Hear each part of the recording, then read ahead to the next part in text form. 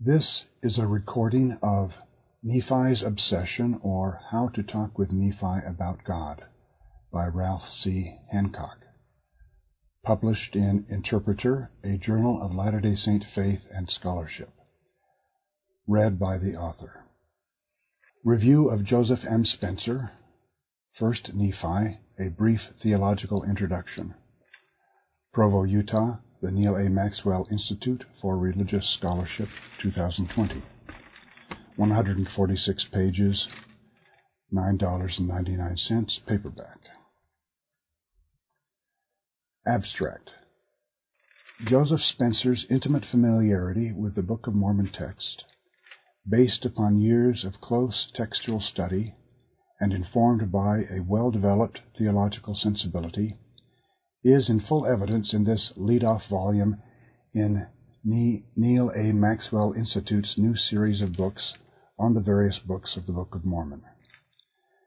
Leaving to prophets and apostles the responsibility for declaring official doctrine, this new series approaches the book with the tools of the scholarly practice of theology. In Spencer's case, at least, his practice is understood to be 1. Informed by an emphasis on grace that is skeptical of claims of personal righteousness, and 2. Very much engaged with contemporary moral and social issues grounded in a fundamental concern for equality. Accordingly, Spencer's reading is much more interested in what God is doing in history with what we call the Abrahamic covenant than with the more popular, non-scholarly, concerns of everyday faithful living. It is also more interested in Nephi's realistic and mature regret over his youthful overboldness than in his confident statements of righteous faith. In the end, Spencer's extremely careful but theologically tendentious reading alerts us very skillfully to certain features of Nephi's imperfect humanity, but reveals a consistent preoccupation with any possible faults in the prophet that might be extracted from an ingenious reading of the text. Finally, concerning women in the Book of Mormon, Spencer again expertly raises provocative questions about barely heard female voices, but is too eager to frame these questions from the standpoint of the modern sensibility of sexual egalitarianism. Joseph Spencer's academic qualifications for batting leadoff in the Neal A. Maxwell Institute's important new series of books on the various books of the Book of Mormon are notable. Professor Spencer, who has taught in BYU's Ancient Scripture Department since 2015, is author of 2 previous books closely examining the Book of Mormon text, as well as scores of articles, chapters, and reviews on these and related topics. He is co-editor of the Book of Mormon series, in which the present title appears, as well as editor of the Maxwell Institute's Journal of Book of Mormon Studies. Let us note as well that Joseph Spencer holds a Ph.D. in philosophy and has also published extensively in that demanding field of scholarship. As he demonstrates in the present work, Spencer has devoted years of close and faithful study to the Book of Mormon and has much to offer the reader who is willing to join him in a fresh and searching engagement with an ancient and inspired text. Interpretive grace. Professor Spencer emphasizes that his approach to 1st Nephi is theological. My first purpose in the following pages is to show how much we miss in 1st Nephi, how much we miss that's of a theological nature. In this, he echoes the series introduction. This series focuses particularly on theology, the scholarly practice of exploring a scriptural text's implications and its lens on God's work in the world. It seems that the meaning of this scholarly practice is best understood, again from the series introduction, as opposed to that is, as distinct from, authoritative doctrine, that is, as literally reasoned God talk. This series, we read, intends to engage each scriptural book's theology on its own terms, without imposing any single approach to theology or scriptural interpretation. Thus, the Maxwell Institute's editorial approach enacts a rather abrupt division of labor between prophets and apostles in their unique role of declaring official doctrines, and the theologian's scholarly practice of reasoned engagement with the scriptural text. From this point of view, it seems, it would be surprising if prophets reasoned, or if a theologian's reasonings reckoned with prophetic authority. The series introduction concludes quite decorously with a dedication to Elder Maxwell's apostolic conviction that there is always more to learn from the Book of Mormon and much to be gained from our faithful search for Christ in its pages, as distinct, to be sure, from the official declaration of definitive doctrines. If a theological approach is not to be confused with one that takes its bearings by authoritative doctrine, then what kind of God talk will serve as Spencer's interpretive touchstone? And this might be the truest sign of prophecy, Spencer writes, that it comes through those God exalts despite their human nature. This insight or sensibility sets the tone of Spencer's theology and thus of his interpretation of 1 Nephi. To remember that prophets are, like us, earthen vessels is to look at Scripture as an astonishing textual embodiment of grace. With this in mind, the author will minimize any evidence of Nephi's own virtue or righteousness and highlight, or rather, seek out evidence, even the most subtle and indirect, of the prophet's all-too-human nature. And this interpretive choice, we will see, aligns nicely with Spencer's interest in the questions that are most pressing right now, 2 decades into the 21st century. Direct attention to these contemporary questions occupies the second half of this book. As we keep in mind both our dependence on grace and the contemporary issues that swirl around us, Spencer promises, in a characteristically self-effacing resort to the second-person plural, to show how much we miss in 1 Nephi, how much we miss that's of a theological nature. Textual structure and covenantal history. Along with this theological emphasis on grace, earthen vessels, Spencer's interpretive method relies heavily on his very searching investigations of the overarching structure of Nephi's writings, with due attention, of course, to the original chaptering. The theological purpose of the book can only come to light after we ask how 1 Nephi is organized. There is reason to believe that this organization is very careful and deliberate, since the account we are reading was written decades after the events recounted. Spencer proposes that the main theme or underlying concern of 1 Nephi is the intertribal conflict between Nephites and Lamanites. Attention to this concern leads Spencer to connect Nephi's vision to Isaiah and Isaiah to Nephi's vision, and this attention culminates in the major thesis of his interpretation. For the most part, then, Isaiah's prophecies aren't for Nephi about everyday faithful living. They're about the long-term destiny of Israel. Spencer is willing to indulge more naive readers who look at 1 Nephi as a collection of illustrative stories, vignettes modeling faith amid adversity, as just another means to the end of feeling the Spirit and receiving direction for our lives, but he is clear that Nephi asks us to read his work primarily in a different way. In particular, while we're certainly free to read 1 Nephi 8 as an allegory for our individual struggles to prove faithful, Spencer strikingly suggests, mainly on the basis of the sudden shift in the dreamscape, specifically when Laman and Lemuel refuse the tree, that the numberless concourses are the children of Laman and Lemuel, perhaps especially in the last days, and thus that the dream is primarily about Lehi's two oldest sons. Nephi's vision is about getting the children of Laman and Lemuel into God's presence.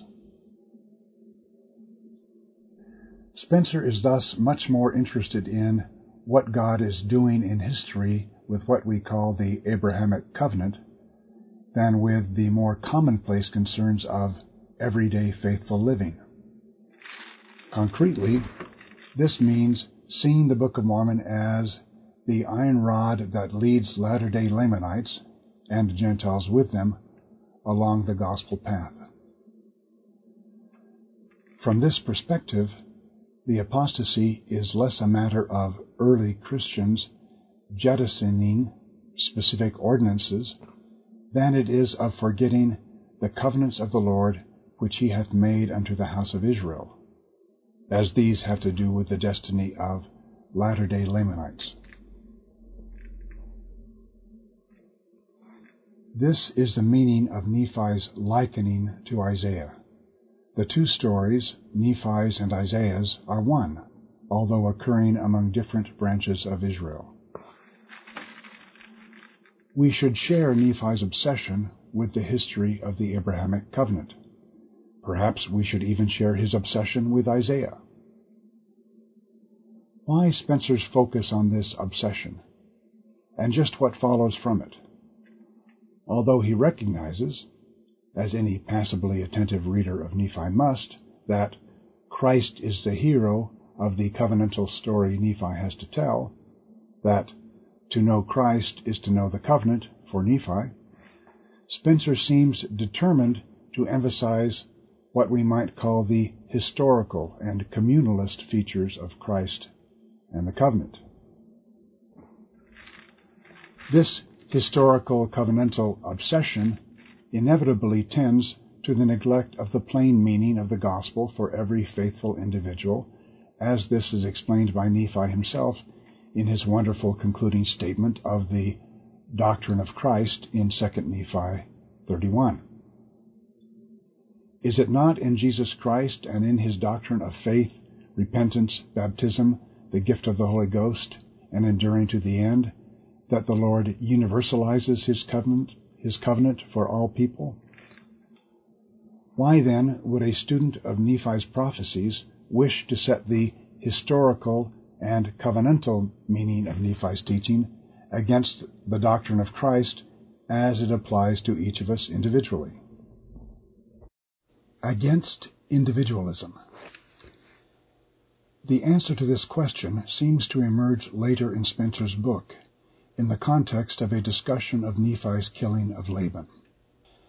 Nephi learned through his encounter with the Spirit that God's purposes are bigger than our own. The communal and the covenantal are to be privileged above our individual and often selfish concerns. We are proud of our modern individualism, but Nephi's story suggests there's something important beyond our cloistered concerns.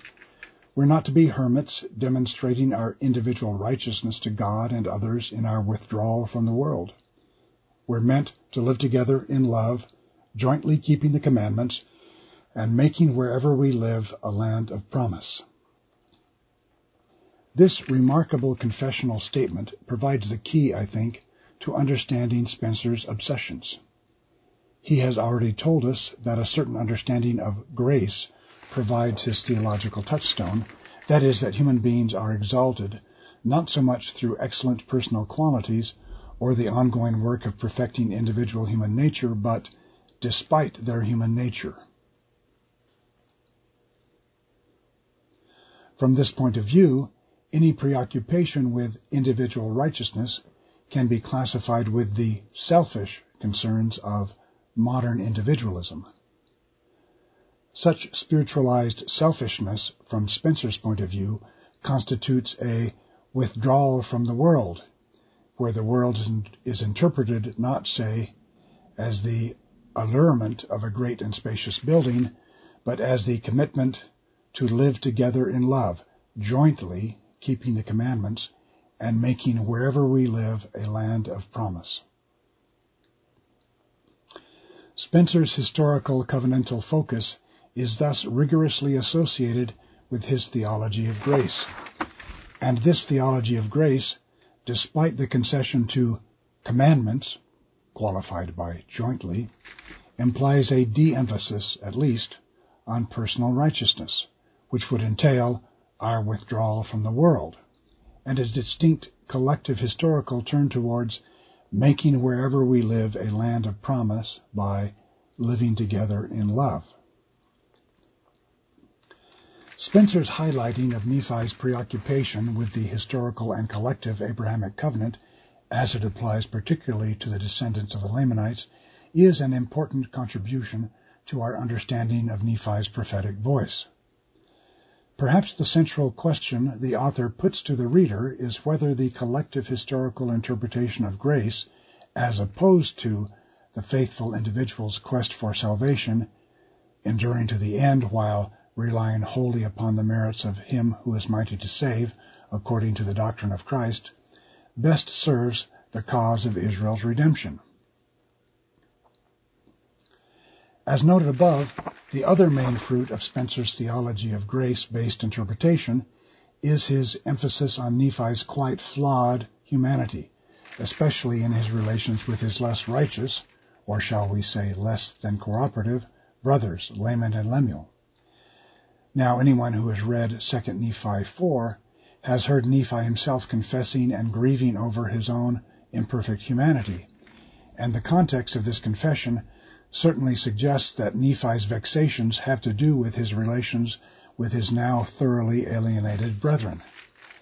Certainly Spencer is right, as Noel Reynolds showed long ago, that Nephi's authorial perspective has much to do with the intertribal conflict between Nephites and Lamanites. The subtitle of 1 Nephi refers, after all, to the prophet's reign and ministry. But Spencer wants to suggest further that a close reading of Nephi's text reveals his intention to apologize for his mistreatment of Laman and Lemuel. We're apt to feel that Nephi is unfair to his understandably baffled brothers, and that maybe they were right to see Nephi as self-righteous and judgmental. If so, shouldn't we worry that Nephi lacks common feeling, that he was spiritually gifted but socially clueless?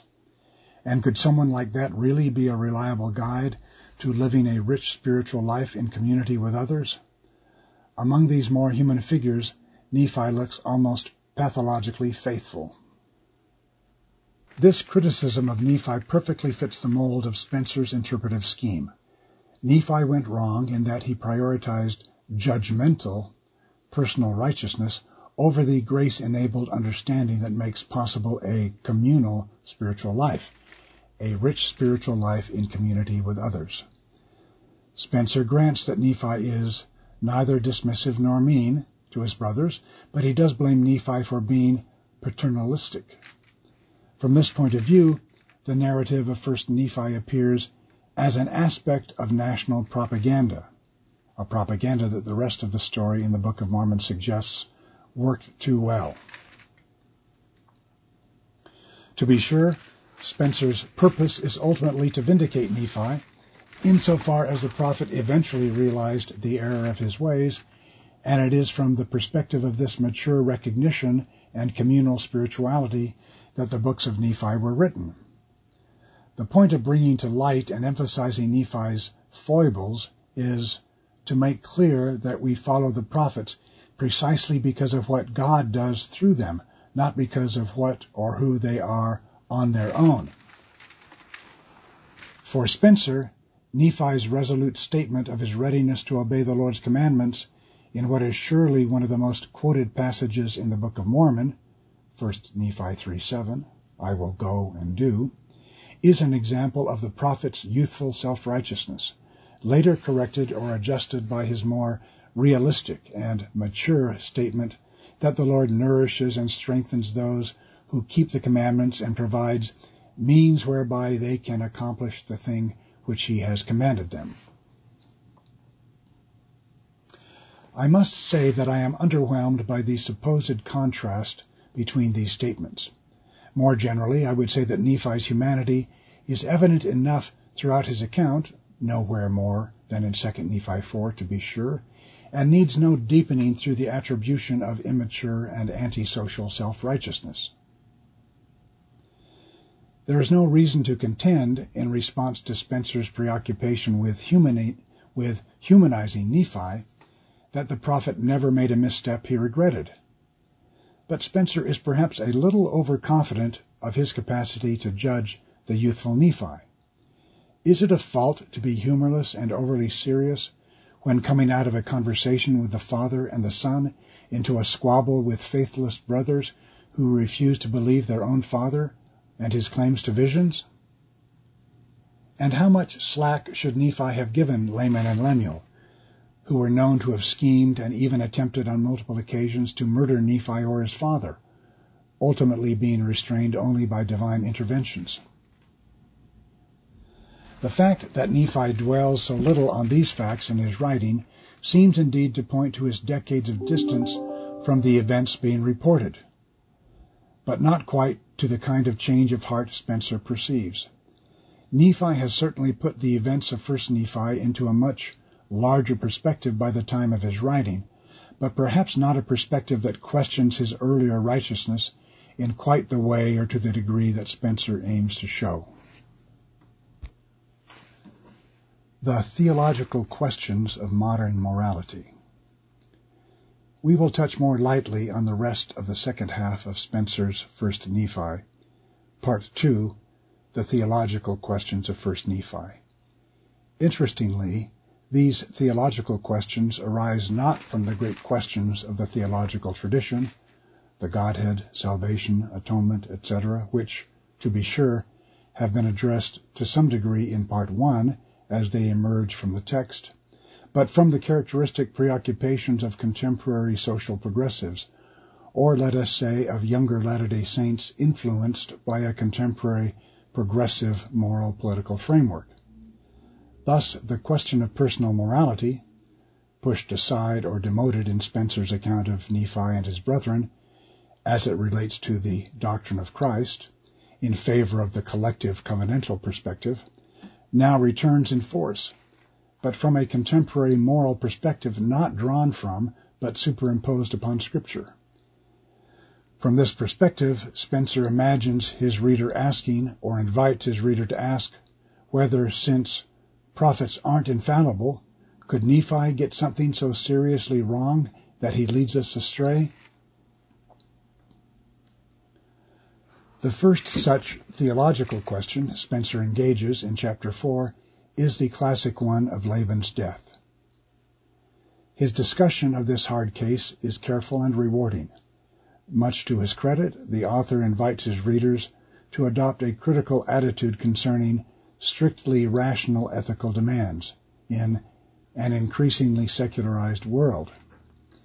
Here he seems to identify rational rather narrowly, I would say, with a liberal secular view of public reason, in which reason is defined a priori as excluding any religious or otherwise soulful considerations.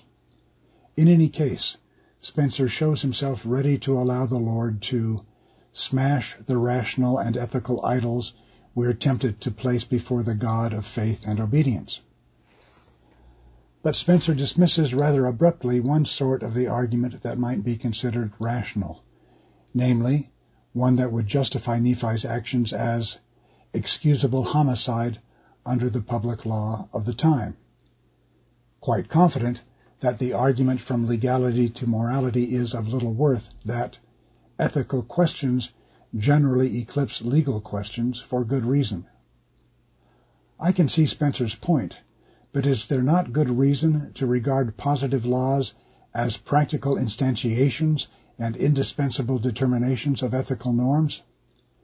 Surely the legal deserves to be taken into account as an essential domain of the ethical.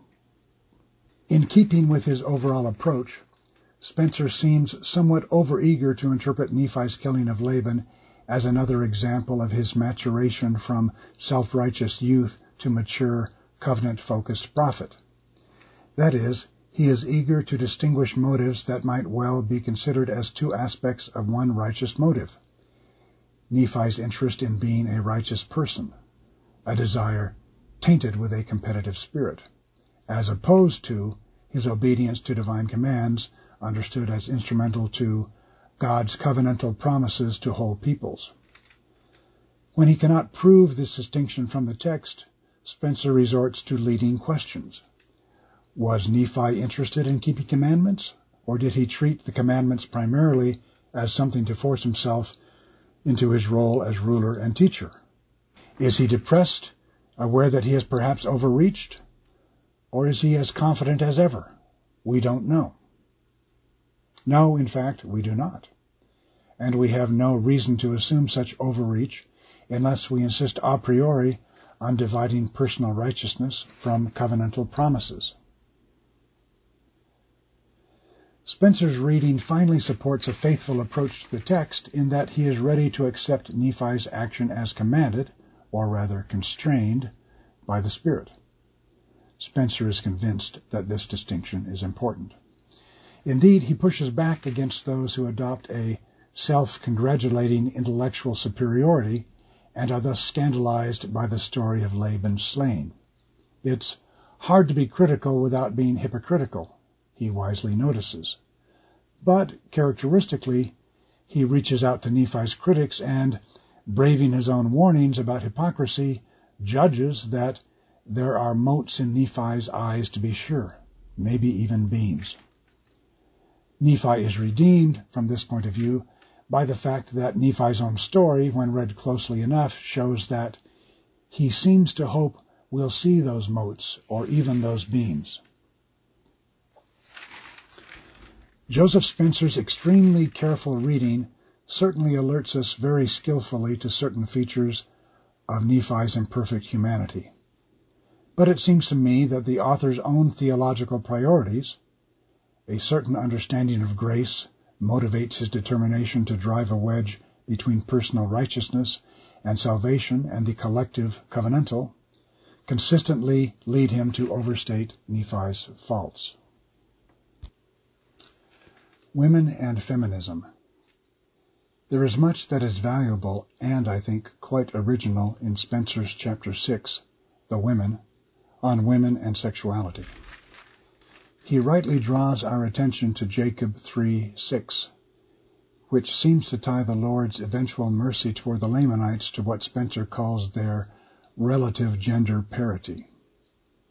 Once again, the author seems more confident than the textual evidence supports that the story of Nephites and Lamanites over 10 centuries can be significantly structured around Lamanite superiority in terms of sexual morality and the treatment of women. It must be granted to Spencer's thesis that there is a striking and disturbing resonance between Jacob's condemnation of Nephite sexual practices very early in the story and Moroni's shocking revelations at the very end.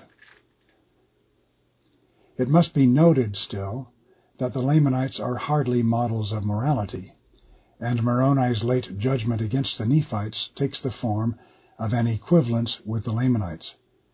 This great abomination of the Lamanites doth not exceed that of our people.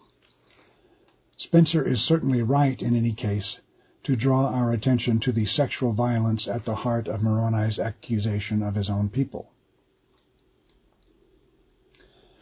Spencer also provides a very richly suggestive comparison between the conflict between the sexes in the persons of Sariah and Lehi on one hand, and the second-generation conflict between Nephi and Laman, in which the question of women's suffering is wholly subordinated to rivalry between Israelite men in their own fights for dominance and inheritance.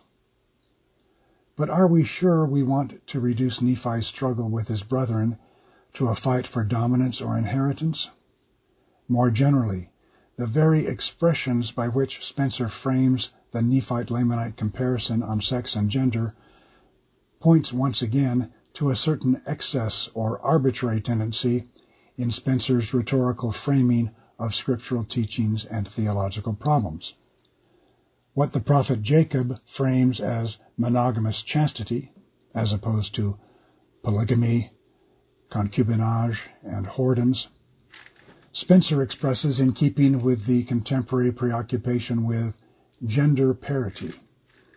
Thus, a very natural and surely legitimate concern for the mostly silent struggles of womankind is fitted to a distinctly contemporary ideological frame. Nephi's readers are urged to look for a promise of sexual egalitarianism and examples of women willing to resist oppression. This oppression seems to include any circumstances in which a woman's commitment to her social role might seem to trump her individual self-expression. It must be said that Spencer decidedly wavers here in his own critique of modern individualism.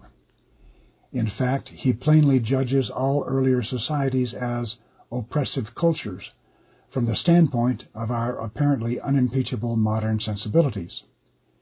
This is the standpoint from which the Nephites' imperfections, including, to be sure, Nephi's own, are scrutinized. If some belief or habit or social role tends to make us cringe today, this seems to provide a sufficient basis for moral judgment. At least, for Spencer, Nephi deserves credit for his struggle against those attitudes that we have at last overcome in the name of the modern sensibility of sexual egalitarianism. To be sure, Professor Spencer acknowledges that even we, that is, we modern egalitarians, are all still struggling, since we are as enmeshed in oppressive cultures as the prophets of the past. But in this very acknowledgement, the author seems to convict living prophets as much as the rest of us. The implication is that the prophets were and are as enmeshed as we are, and that only modern moralists can begin to escape the oppression inherited from less enlightened times, in that moment of awakening in which our individual consciousness is liberated from our social roles, and thus from complicity in the oppression that modern prophets don't yet clearly see. The prophets are included in the convicted we, and the author situates himself among those awakening from oppression. Invoking once again the convicting first-person plural, Spencer confesses that we're almost certainly blind to our own prejudices. I suppose we can agree on that.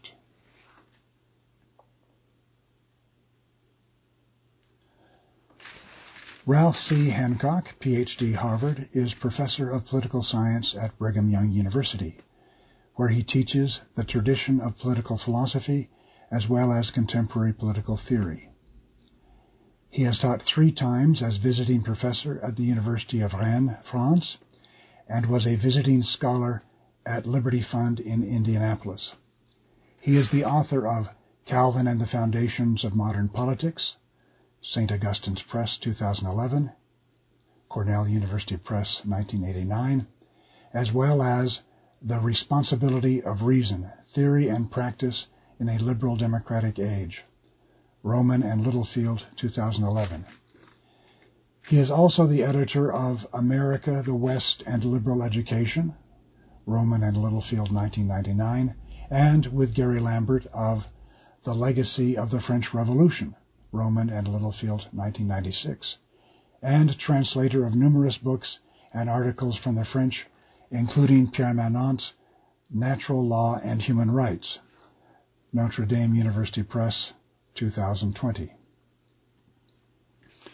He has published many academic articles as well as articles in the press and online on the intersection of faith, reason, and politics. Professor Hancock is a consulting editor of Perspectives on Political Science and a member of the editorial board of Square 2, an online journal of faithful scholarship by members of the Restored Church of Jesus Christ of Latter-day Saints on contemporary issues. He is also co-founder of Fathom the Good, which provides a history and humanities curriculum for homeschools and independent schools grounded in the Western tradition of political philosophy. This has been a recording of Nephi's Obsession, or How to Talk with Nephi About God, by Ralph C. Hancock, published in Interpreter, a Journal of Latter-day Saint Faith and Scholarship, Volume 41, 2020, read by Ralph C. Hancock. This audio recording is copyrighted under a Creative Commons license and may be freely distributed if it remains unchanged. The journal and its website are credited and is for non-commercial use. A printed version of this and many other articles can be found at journal.interpreterfoundation.org. More information about the Interpreter Foundation, along with a wide array of additional resources, can be found at interpreterfoundation.org.